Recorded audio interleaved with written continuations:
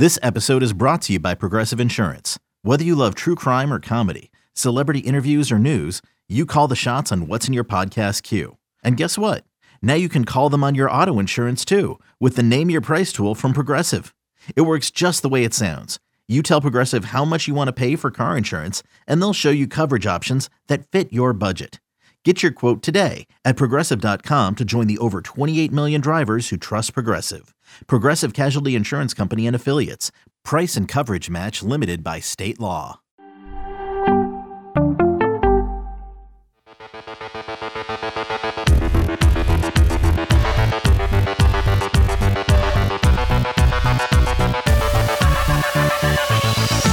Welcome to the offseason and welcome into Fantasy Football today at DFS on Tuesday, March 8th. I am Frank Stamfel and I'm all alone, kind of. No Mike McClure or Sia Nejad today, but I do have a special guest. It's been about a month since we did our Super Bowl / DFS season recap, but we're back now. And here's the plan moving forward. Obviously, we've got quite some time before NFL DFS returns, but we want to get you content in the meantime. So we're starting an off-season interview series called DFS Deep Dives that will be released bi-weekly throughout March and April. And once free agency and the draft takes place, we'll have some player takes for you. Maybe we'll get you some best ball content as well. I know Heath Cummings is big on best ball, so might ask him to join the podcast a few times here. But the opportunity here is to talk to some of the best DFS minds in the industry, which brings us to our first ever guest. And he is one of the mainstays in the fantasy football and the DFS industry. And you can listen to him on all of the casts, the Takecast, the Gilcast, and of course the Swolecast. You can also find his work over at SportsGrid. He is Davis Mattek. What's going on, man?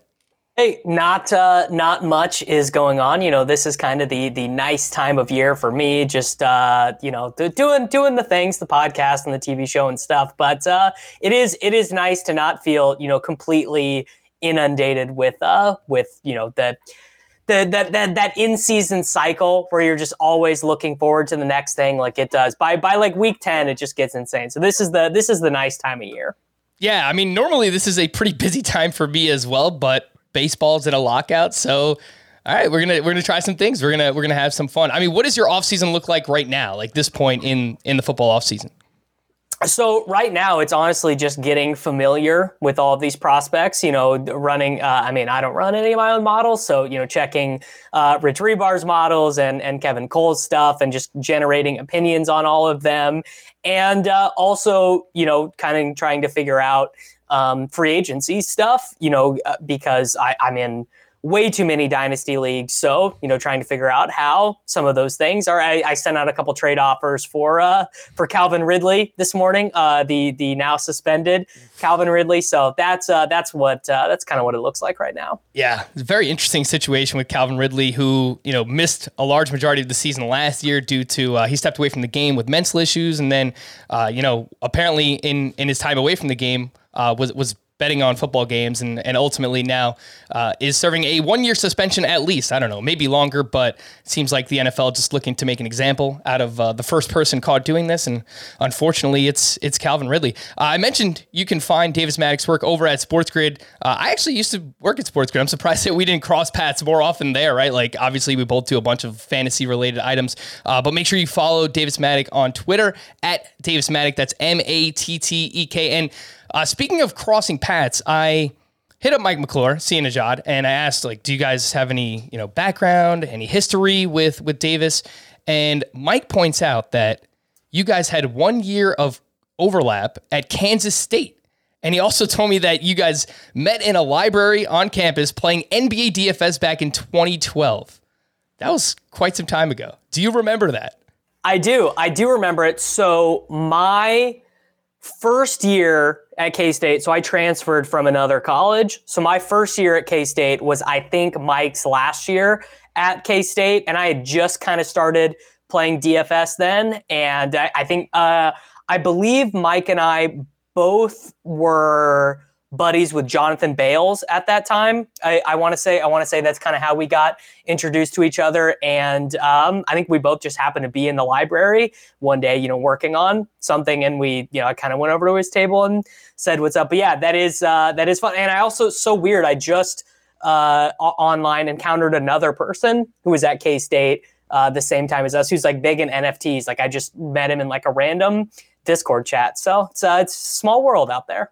Small world indeed. I mentioned long time ago, obviously a lot has changed in the NBA DFS industry. Obviously, mentioned you guys were playing NBA DFS back then, but of course a lot has changed in NFL DFS as well. And I don't want to compare like 2012 to now, because like, look, that's a decade ago, but David, specifically the past couple of years, I mean, this is a completely loaded question, but in your opinion, what has changed most over maybe the past 2 or 3 years when it comes to NFL DFS? I mean, look, to be totally honest, the games are just hard. Like people are just very good. No projection site is that far ahead of anyone else. Most projection sites are sort of, comparing notes with each other. Generally, a lot of very good players use aggregated projections. So, they download projections from 4 different sites, aggregate them into one number, and use that. Ownership in large field tournaments is super efficient.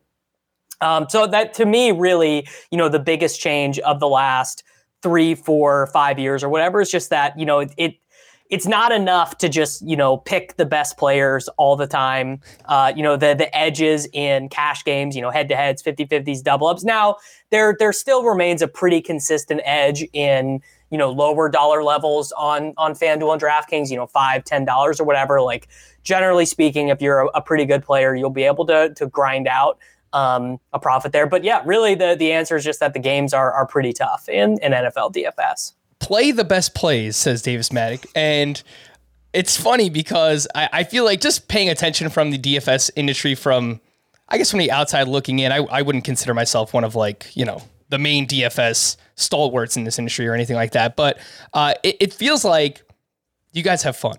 Like there's a lot of bits going on and play the best plays. Like how much energy and time are you at? Is it just stuff that comes to you on the fly? Is it stuff that you think about before you jump on the Swolecast or anything like that? I mean, we do have a good time. It's actually another running joke is that we have a chat that that all of us are in for the show, and a lot of the times before the show starts, we'll just be bantering around oh, what do you guys want to do? What's on the rundown? And then Pete, because he's the funniest guy in the funniest guy in the world, he'll start off on some bit, and then we have to be oh no, save it for the show, whatever stupid thing we have going there. But I mean, honestly, Peter has been such a great addition to the show. I'm very glad because he's literally the funniest guy alive. I love that guy. He is amazing. I mean, I haven't really interacted with him much, but just again, watching his stuff from afar, I mean, he is hilarious. I remember there was something I watched last year. He did I know he does his best ball randomizer segments and videos. And I remember last year he had, who was it on? From ETR. Evan Silva? He had Evan Silva on, and it was the dedication to the bit. It felt so real, but I couldn't tell if it actually was. Was that just real? I mean, I think that specific episode, Evan was I'm not going to do the bit, which then brings Peter to no, if you don't want to do the bit, I really want to do the bit. So that, that makes for good internet TV for sure. Yeah, no, it's good stuff. Let's get back to DFS though. And you mentioned how hard it is the past couple of years. And I guess that will contribute to what your breakdown is, right? Cash versus GPP. I know if I asked you a decade ago, or I don't know, maybe even 5 years ago, I mean, I feel like a lot of people were still kind of hammering cash games. And I know that you play cash games because I listen to the Guildcast every week. It's great stuff. I would encourage everyone to check it out. But I mean, at this point, 2021, 2022, what is your breakdown of cash versus GPP each week? So again, being very honest, so we do this show, the Guildcast, me, Sammy Reed, and Nate Noling, where we go through our cash lineup every single week, right? So we do it after the games are over, after the results have come in.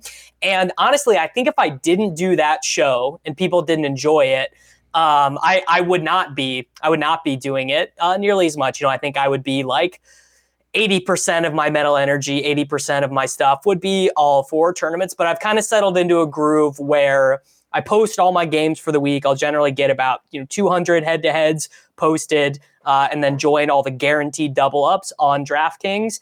And then I really focus most of my mental energy on the bigger single entry tournaments on DraftKings. So the SPY is the $100, the Red Zone is $50.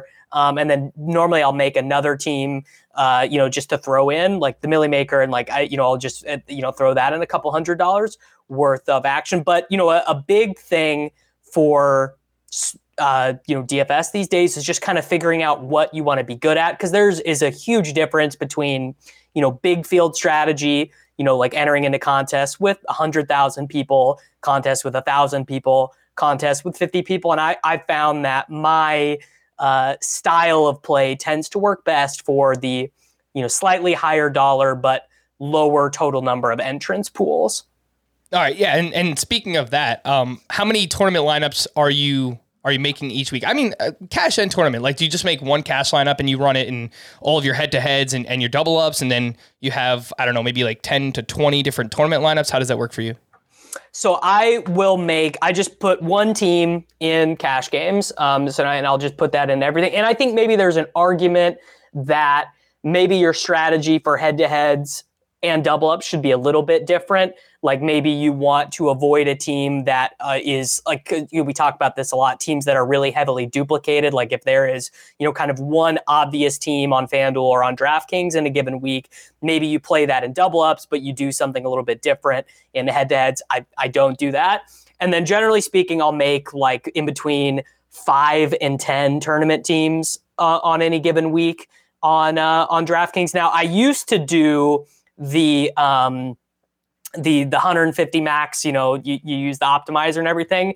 And what I found out is that it's very difficult, and those contests are so top heavy, and it's very easy to go 16 weeks or 17 weeks or whatever without winning. And I also wasn't particularly adept at that for main slate. So I have kind of abandoned that over the years. Yeah, I've noticed, Mike and Sia, my co-hosts, it seems like they play more single entry and 3 max tournaments at this point in their DFS careers. Would you say that you kind of follow suit there?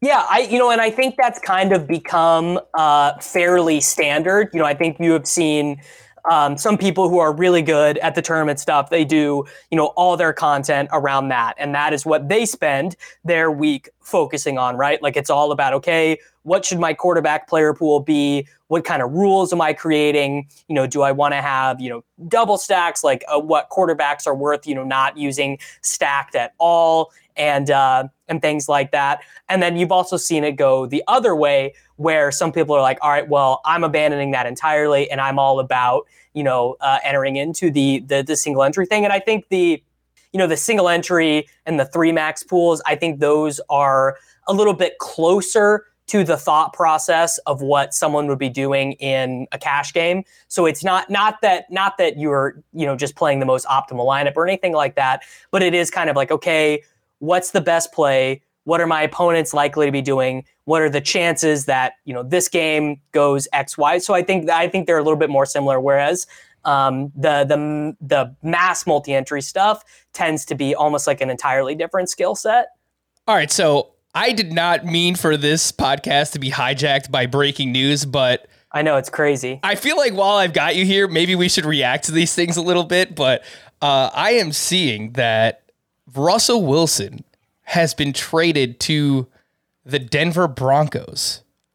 This is, it's pretty insane because obviously Russell Wilson, a quarterback of his caliber, but not only that, like the Broncos, it seems like they are just a quarterback away. They have basically everything else set up. And then to a lesser degree, like Mike Williams went back to the Chargers. But do you have any like immediate takeaways on Russell Wilson to the Broncos and Mike Williams back to the Chargers? I feel bad for DK Metcalf and Tyler Lockett, who because it sounds like Drew Lock is headed the other way in that trade. And again, like this literally happened like 45 seconds ago. So maybe I'm wrong, but maybe Trubisky ends up being the quarterback in Seattle. I've heard that bantered about. I don't think they can go into the season with Drew Lock and Geno Smith as the quarterbacks, but no, just does not feel great for those guys, and feels pretty good to be Cortland Sutton, Noah Fant, Albert Okwuegbunam, Tim Patrick, Jerry Jeudy, Javonte Williams. That is going to be quite the offense. Man, I mean, how high will the helium get on Jerry Jeudy, right? Like, he's probably going to be like a 3rd round pick. And he was so bad. He was so bad last year. I mean, the whole offense was bad, but he was especially bad. And you're right. He is going to be like a 3rd round pick. Oh, man, that is just massive. Mike Williams, too, back to the Chargers. So that probably ends like the Josh Palmer love. I don't know. Maybe they play him on like 3 wide receiver sets or whatever. But man, I was pretty excited about the possibility of Josh Palmer getting more run. Let's get back into the DFS side of things. And this might be a foolish question, but I feel like I've got to ask anyway. How much of your exposure on a weekly basis is like DraftKings versus the field? So I pretty much just play on DraftKings. And by the way, it's sort of like I know that that's not the most optimal way to be playing. The cash games are a little bit softer on FanDuel. And you know, Yahoo has guaranteed overlay every single week and their big tournament. Like if I was playing DFS exclusively to make the most amount of expected value per transaction as possible, that wouldn't be the way that I do things.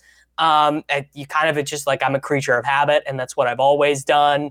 I also had to pull a bunch of money off of FanDuel when I bought a house.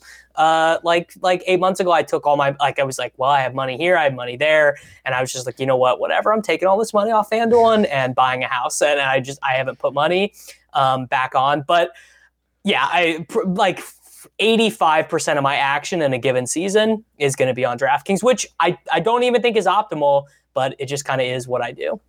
Davis Mattek making money moves. Withdrawing off FanDuel and buying a house. That's pretty wild. Yeah, look, I'd be lying if I said, the first month or two into the season this year, I was getting crushed on DraftKings. I'm like, look, I've got to try something else. It's so easy to get crushed. I was like, why don't I go to Yahoo? It feels like, things are much softer there, or FanDuel, and just like try and, win as much there as I possibly can. And I don't know, just like kind of compare and contrast to DraftKings. But you're right. I mean, you kind of led this all with, it's hard. Like playing on DraftKings is hard, man. Like that's where the smartest people are playing. And there's that is a big change too. Talking about things that are changing.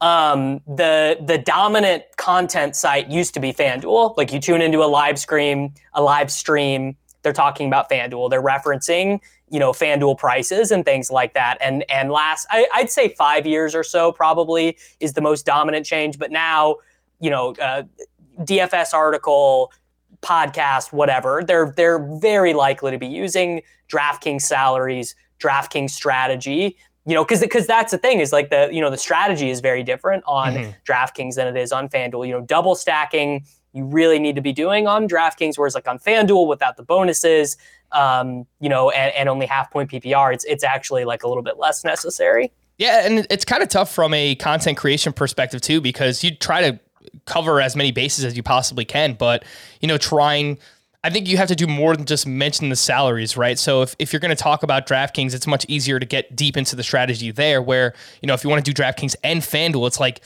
you almost have to do two different separate like podcasts or streams, because they're just so different compared to like salaries and strategy, half PPR versus full PPR, the bonuses and all that fun stuff. You mentioned double stacking, which will lead us into lineup construction. But before we do that, I do want to take a quick break here. But when we return, lineup construction on Fantasy Football Today DFS. Okay, picture this. It's Friday afternoon when a thought hits you. I can spend another weekend doing the same old whatever, or I can hop into my all-new Hyundai Santa Fe and hit the road. With available H-Track all-wheel drive and 3-row seating, my whole family can head deep into the wild. Conquer the weekend in the all-new Hyundai Santa Fe. Visit HyundaiUSA.com or call 562-314-4603 for more details. Hyundai, there's joy in every journey. Knowing how to speak and understand a new language can be an invaluable tool when traveling, meeting new friends, or just even to master a new skill. But it's not always simple when you're bogged down by textbooks and structured classes. That's why so many people trust Rosetta Stone. Rosetta Stone is the most trusted language learning program, available on desktop or as an app. It truly immerses you in the language you want to learn, like Spanish, French, Italian, Chinese, and more. You won't just be studying English translations. The Rosetta Stone intuitive process helps you pick up a language naturally, first with words, then phrases, then sentences. Don't put off learning that language. There's no better time than right now to get started. For a very limited time, listeners can get Rosetta Stone's lifetime membership for 50% off. Visit rosettastone.com/rs10. That's 50% off unlimited access to 25 language courses for the rest of your life. Redeem your 50% off at rosettastone.com/rs10 today. All right, so let's talk first about cash lineup construction thoughts. And in cash, this past season, I found myself, and maybe it's different for you, but obviously we'll talk it through. I found myself spending up more on the elite wide receivers and quarterbacks and just eating the chalk on low to mid running backs this past season. And I know usually in the past, high-end running backs, they have the highest floor. They're the most projectable players. DraftKings may be a little bit different because it's full PPR, but Cooper Kupp was just on a different level this past year. He averaged almost 28 DK points per game, almost 4 fantasy points more than Jonathan Taylor. The slogan of the podcast basically became "Fade Cooper Kupp at your own risk." So I don't know how you feel about that, but for me, it was paying up for the high-end quarterback, wide receiver, Cooper Kupp or Devontae Adams, and then just really eating the chalk at running back when it came to cash games. Yeah, no. So you are definitely correct, both in cash games and in tournaments. Cooper Kupp was needed in the Millionaire Maker winner. I mean, I don't know how many. If I had to guess off the top of my head, I would guess 4 times probably he was in. The highest scoring player of the week, the guy that you needed, and that is that's not even This is kind of recent, right? That high-end wide receivers were actually more dominant. Part of that is, of course, there are more timeshares than ever. The absence of Christian McCaffrey is a big part of it. McCaffrey, when he is active and when he's healthy, is basically the number one player in fantasy. But you're right, the strategy did very much become, injury replacement running backs. Your Darrell Williams, your Chuba Hubbards, your Mike Davises, things like that. Like all of that definitely plays into it. And I thought the field was maybe a little bit slow to adjust to that the first couple weeks. Jamar Chase coming out of the gates, unbelievable. Devontae Adams having another unreal season. Cooper Kupp, the most PPR points any wide receiver has ever scored. And, I actually am kind of wondering if maybe that swings back the other way this upcoming season, because I believe that Nyheim Hines is a unrestricted free agent. So if the Colts don't re-sign him, Jonathan Taylor was targeted 6 times the final 5 games of the season for the Colts. And he was amazing through that time frame running the ball, but without catching the passes, that really impacts how many fantasy points you can score because the receptions are free money. McCaffrey should be healthy. Who knows what's going on with Dalvin Cook and Najee here. Like there's so much from here to now that can change. But I do wonder if high-end running back scoring does come back a little bit this season, and there might be a little bit of to gain there as Cooper Kupp and Devontae Adams and Tyreek Hill and those guys are these $9,000 DraftKings wide receivers, and maybe they're getting outscored points per dollar by the running backs. No, I think it's a really good point that you bring up. Maybe we swing back in the favor of running backs, and I think it's a good point and one to consider for really all fantasy sports. I mean, season long as well. I mean, just because something worked one year doesn't mean that it's going to work the same year. So, as a result, Cooper Kupp is going to start off with a much higher salary next year. And, maybe you don't want to pay up for that at the start of the season. Maybe, targeting high-end or mid-tier running backs will be the way to go. So I do think that is a really good point. I mentioned I listen to the Guildcast every week, Davis. You guys do a great job. I would encourage everyone to check that out. Check out the Swolecast, obviously the Takecast as well. All the casts. Will Keenan Allen ever score a touchdown in your cash game lineup, Davis? I don't think so. I think I am just destined to run bad with him forever. And it's so frustrating because, of course, he's great, right? I mean, at the end of the day, Keenan Allen's great. He does his thing, but his range of outcomes are so narrow that in games where he doesn't get the 100-yard bonus, like even if he goes 8 for 60 or whatever, or it's just like he just gets dusted by T. Higgins going, 9 for 112 and 2. Like it's so frustrating. I never get the big Keenan Allen explosion games, but those guys are so valuable on DraftKings. That is definitely one thing that maybe I could get a little better at. Just in overall fantasy strategy. I mean, this is even true in best ball and season long stuff, is looking at looking at boom bust players a little bit different, and not necessarily guys, like your Mecole Hardmans or whatever, the guys who can score the long touchdowns, but also guys who can just randomly wake up one week and get 16 targets or whatever, which is, something that Keenan Allen can do. And that's always something to think about as well. I was wondering when we'd get a Mecole Hardman reference from you, Davis. So there you go. I have to get at least one.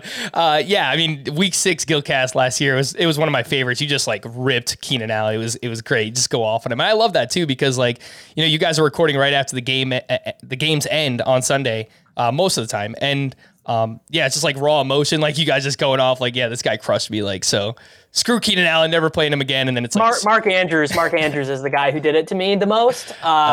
There were several times Mark Andrews has done it to me, but one week, I want to say it was week 8, 2019. He dropped a touchdown that would have gotten him over the 100-yard bonus. It was a 14-point swing, and everyone knows Mark Andrews has the drops, and I have such a clear memory of it just being right in his hands. He's in the end zone, and it just slips out. That playing NFL DFS cash, you'll get a lot of moments like that are extremely frustrating. It's not great for your mental health. Anyone out there who's considering it. Let's move over to GPPs. We obviously you mentioned earlier, what kind of formats you like to play in, your favorite tournament that you like to play in as well.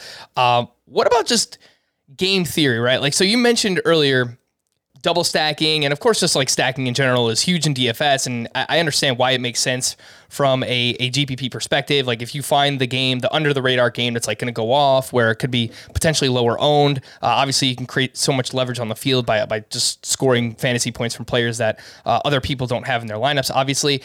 But I felt early this season, I was forcing stacks and bringbacks in spots where I shouldn't have. Have you found yourself doing that? It feels the past couple of years, especially, it's people are double stacking and triple stacking and finding ways to bring players back on the other side. Whereas I don't know that every situation calls for doing that, especially when making GPP lineups. What do you think? The cop-out answer is that it doesn't work all that often, but when it does, you just have these super unique rosters with guys who are 2% owned, maybe even less than that. And also it does increase the correlation. Correlation is super important. There are people who are smarter than me, better DFS players who can explain this in a different way, but kind of the hack way that I've explained this in my brain is correlation makes the price wrong, right? Because the idea is that all of these players project for, their X amount of median points, but every touchdown pass that Patrick Mahomes throws to Mecole Hardman makes it more likely that Derek Carr and Hunter Renfrow are going to need to throw more. And every time that Derek Carr and Hunter Renfrow complete a first down, whatever, move down the field, score a touchdown, that makes it more likely on the other side that Mahomes is then going to have to be throwing more passes to Travis Kelce. It's if you go into any projection software or whatever, and you start to fiddle with things around and, I moved the team total 4 points higher for the Denver Broncos. Well, all the median projections for their players went up. I moved their pass rate from 48% to 60%. Oh, that really changes, X, Y, or Z. So that is why stacking is so important. I will say, I think people probably did get too comfortable with the double stack, double bring back, and especially, doing it in games where it was not optimal to be doing so. But it's, again, it's very easy to say, well, it's not optimal when it doesn't happen. Then again, because it's also all about creating leverage on the field and having your incentives not aligned with your opponents as well. Yeah, I think the example that I use a lot this past season was, obviously you want to target teams that have high implied team totals on a weekly basis, but if there's a massive spread in the game, let's just say the Bills and Jets for whatever reason, you want to stack Josh Allen with Stephon Diggs and Dawson Knox. A spot like that, maybe it probably doesn't make sense to bring players back because the Jets' offensive efficiency is just terrible, and they have there's a huge spread in this game for a reason, right? The Bills' implied team total is going to be really high, but the Jets, is going to be really low. That's the most obvious situation where I think people were overstacking, where it would be the Bills against the Jets, the Chiefs against the Chiefs against the Jets, the Bills against the Jaguars, or the Buccaneers against the Falcons, or something like that, where it's the underdog team here has like a 17 implied point team total. The better ones for those are sort of like the 48 point total between the Vikings and the Packers or the Vikings and the Rams or something like that, where it's like good players on both sides. Both quarterbacks are pretty adequate. Nothing about the game is jumping off the page, but if, one team gets ahead early, a long touchdown gets scored, then you're viewing yourself at a potential shootout. All right, I got a few more questions here before we wrap up. I don't want to keep you too long, but do you track your winnings on a weekly basis? I know, watching guys like Adam Levitan, he does like a season recap where he talks about like all of his like ROI on cash games versus GPPs and so on and so forth. Are you doing something similar throughout the course of the year? Yeah, I mean, I have a spreadsheet where I just keep track of the money that I entered and the money that, money entered, money returned at the end of the day. Also, there's software out there that will do that for you as well. When I was like more seriously grinding DFS, trying to make it more than like I'm more than a DFS hobbyist, but I don't play it, with the idea that like, oh, this is going to be a significant chunk of my income as much these days. And I use the RotoTracker software. I actually think I still have it, but I do the spreadsheet for NFL DFS. And honestly, I mean, it is a good idea just because it's pretty easy to convince yourself you're winning or breaking even if you're not, especially if you're playing like a bunch of different sports at the same time too. Yeah, for sure. I mean, betting recently opened and became legal in New York, so I've got myself a little Google sheet myself where I'm kind of tracking there to see like, all right, I mean, how profitable is this over the course of time? So so far it's been okay. It's more winning than losing, but I would encourage most people, if you're playing semi-seriously and investing a decent amount of money into DFS or even betting for that matter, you might want to track your bets and track your lineups and see how everything's going there. Davis, I know you do a lot of best ball drafts as well, and I think overall in the DFS industry, there is a lot of crossover between DFS and best ball content. So what kind of ways do those correlate, right? Like DFS, I know obviously stacking, but you could do the same thing in best ball. I mean, what are some ways that you see similarities between those two?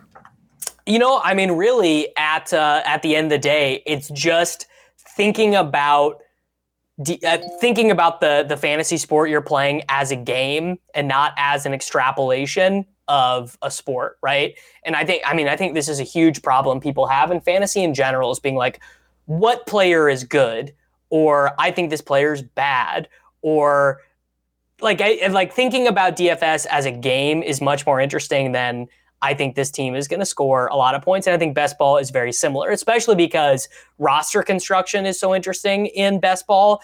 Think like, for example, Underdog added, the 2 extra rounds this year.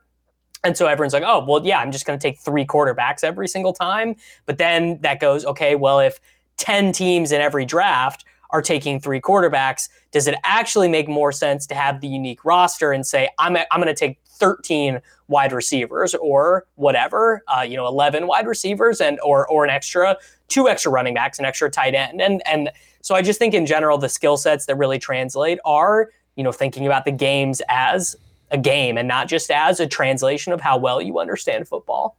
Yeah, I've noticed the past couple of years, obviously I host the Fantasy Baseball Today podcast as well, and I've looked at it more as which players can return the most on investment. So, I mean, I guess I'm not really looking at things from just like a pure baseball perspective, but more so as like a game, like where can I gain the most advantages throughout the course of this and finding players that can return that the most investment, whether it's in the middle, later rounds, whatever it might be. So I think there's obviously some crossover there between, best ball. I mean, look, you're trying to find players, later on in your drafts that obviously can hit big. I mean, are there any players or teams or maybe stacks that you find yourself kind of gravitating towards? I know we were talking beforehand, like you haven't done too many best ball drafts yet, but I have a feeling you're going to do quite a bit.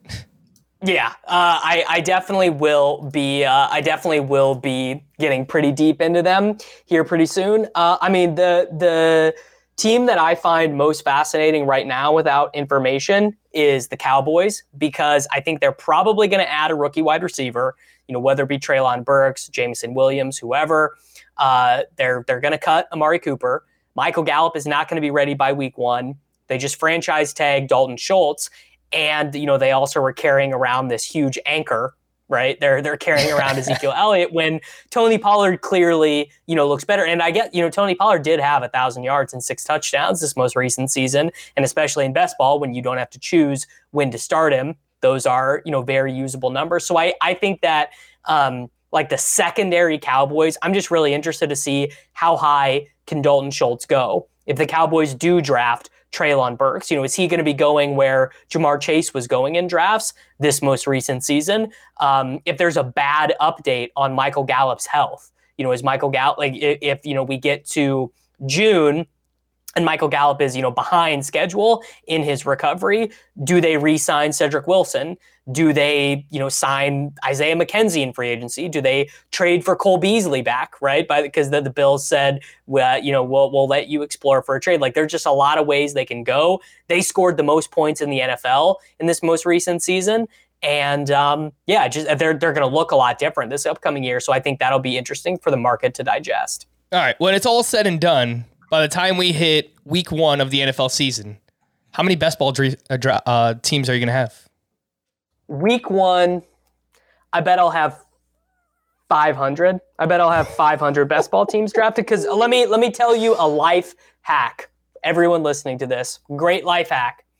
Wake up in the morning or whenever you go to the gym, get on the Stairmaster, put it on 6, and just be like, I'm going to do 5 drafts. I'm going to do 10 drafts, and just sit there for an hour and a half, and you'll burn, 800 calories or whatever, and you will have and the time will just go by like that. That is my number one life hack for people these days. Jeez, are all these like 10 or 12 teamers? I've seen some people do 16 best ball leagues and 4 team. Like, what's your favorite way to play them? I don't do any of the, because there is a cash game equivalent in best ball, right? Just self-contained 3-man, 6-man, 10-man, 12-man leagues or whatever. If I had infinite time, I would play those. But again, we're all out here trying to find life-changing money. So, I'd love to win the stupid $1 million playing fantasy. So I'm all in the championship ones. The Best Ball Mania, FFPC has a Best Ball Championship, all of those. And where are your favorite places to play? I know Underdog's popular. I know DraftKings has best ball drafts as well. What's your favorite place to play? Yeah, I'm all about Underdog. And honestly, very similar to what I was just talking about with DraftKings. Is Underdog the smartest place to be playing? Absolutely not. Go into any draft on Underdog, and you're gonna be like, I know that guy, I recognize that guy, I listen to that guy's podcast, this guy's doing a stream of this draft right now. There are other places to play that are a little bit less. The DraftKings best ball drafts, and I've heard FanDuel is going to have them this year as well. They had it last year, but they didn't have a championship. I've heard that is going to be changing this year. Maybe it will, maybe it won't. But those drafts are way easier and way softer than the Underdog ones. But the Underdog, the thing is the Underdog app is just so easy to do exactly what I was just talking about, which is, just sit there, Stairmaster, crank it out, get it done. Very nice. All right, before we wrap up here, for those watching on YouTube, that's youtube.com/fantasyfootballtoday. I see you've got a nice little Mac Miller skateboard deck there in the background, and I know that you're a big Mac Miller fan. I'm a big Mac Miller fan as well. Rest in peace, of course. What do you got? What's your favorite album, favorite song when it comes to Mac Miller? If you've got a go-to for him. Wow, it's a loaded question. Favorite album, Swimming, I think is pretty clearly his pinnacle as an artist. It would have been very interesting to see what Circles would have been like had he been alive through the entire production. Though, from listening to the there's a great Apple TV segment with Zane Lowe hosts it. I don't remember the name of the guy. I should remember the name of the guy who was like the producer of the album. And he did make it seem like he was pretty clear with what Mac wanted. But I don't know if you've heard this.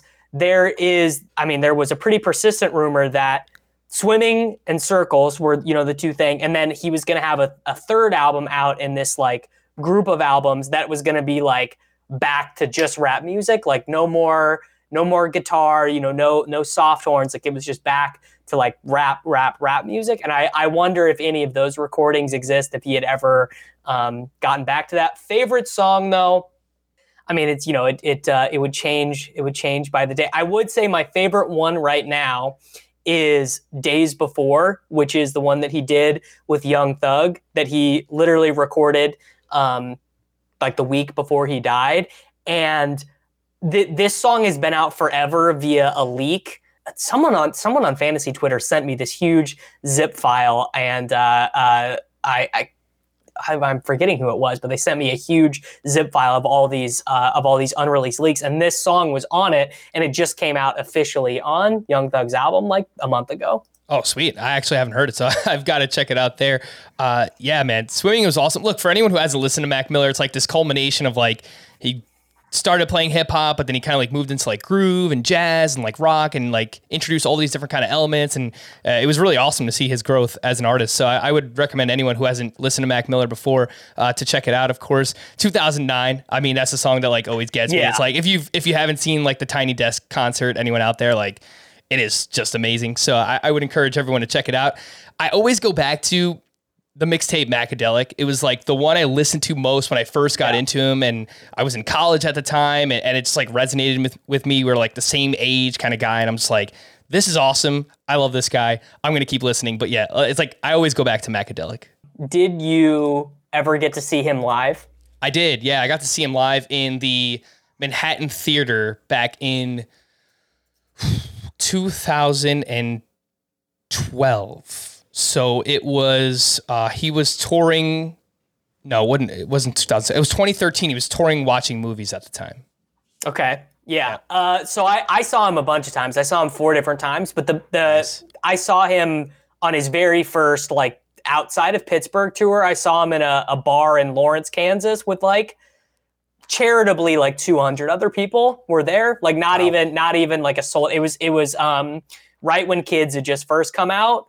Like the Donald Trump song, it was like just kind of like making its way through the internet. So that was like early 2010. That was like my best memory of seeing him live. That's awesome. Yeah. So, I mean, you go way back with Mac Miller. So that is amazing. I appreciate your time, Davis. Of course, make sure you follow him on Twitter at Davis Mattek. That's Mattek. You can listen to him, the Takecast, the Gilcast, obviously the Swolecast. A lot of those are in season throughout the NFL season. So make sure to check those out. Of course, you can find his work over at Sports Grid. Is there anything else that I haven't mentioned that you'd like to promote while you're here? No, yeah, everyone can watch the Fantasy Sports Today on Sports Grid. They can listen to the Takecast, and if you just search my name on any podcast platform, you'll find all the shows. All right, make sure to say hi to Craig Mish for me. I know he's down in the dumps. There's no baseball right now, so send him my regards. Yeah, I will. He's struggling. He's struggling. All right, man. We're going to wrap there for Davis. I am Frank. Thank you all for listening and watching this edition of Fantasy Football Today DFS. We'll be back sometime in the next couple of weeks. We will see you then.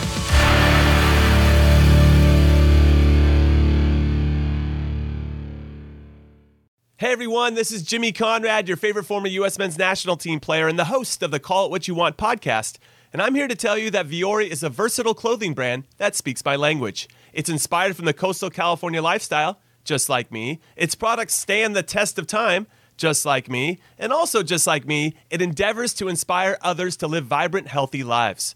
Vuori gear is designed to look great in everyday life while also being perfect for any workout activity. I'm currently rocking the men's Sunday Performance Jogger, and don't let the name deceive you. You can wear these babies any day of the week and in any situation. I'm talking going to the office, running errands, the gym, whatever your heart desires, because Vuori is an investment in your happiness. For our listeners, they are offering 20% off your first purchase. So get yourself some of the most comfortable and versatile clothing on the planet at vuori.com/sports. That's VUORI.com/sports. Not only will you receive 20% off your first purchase, but enjoy free shipping on any U.S. orders over $75 and free returns. Again, go to vuori.com/sports and discover the versatility of Vuori clothing.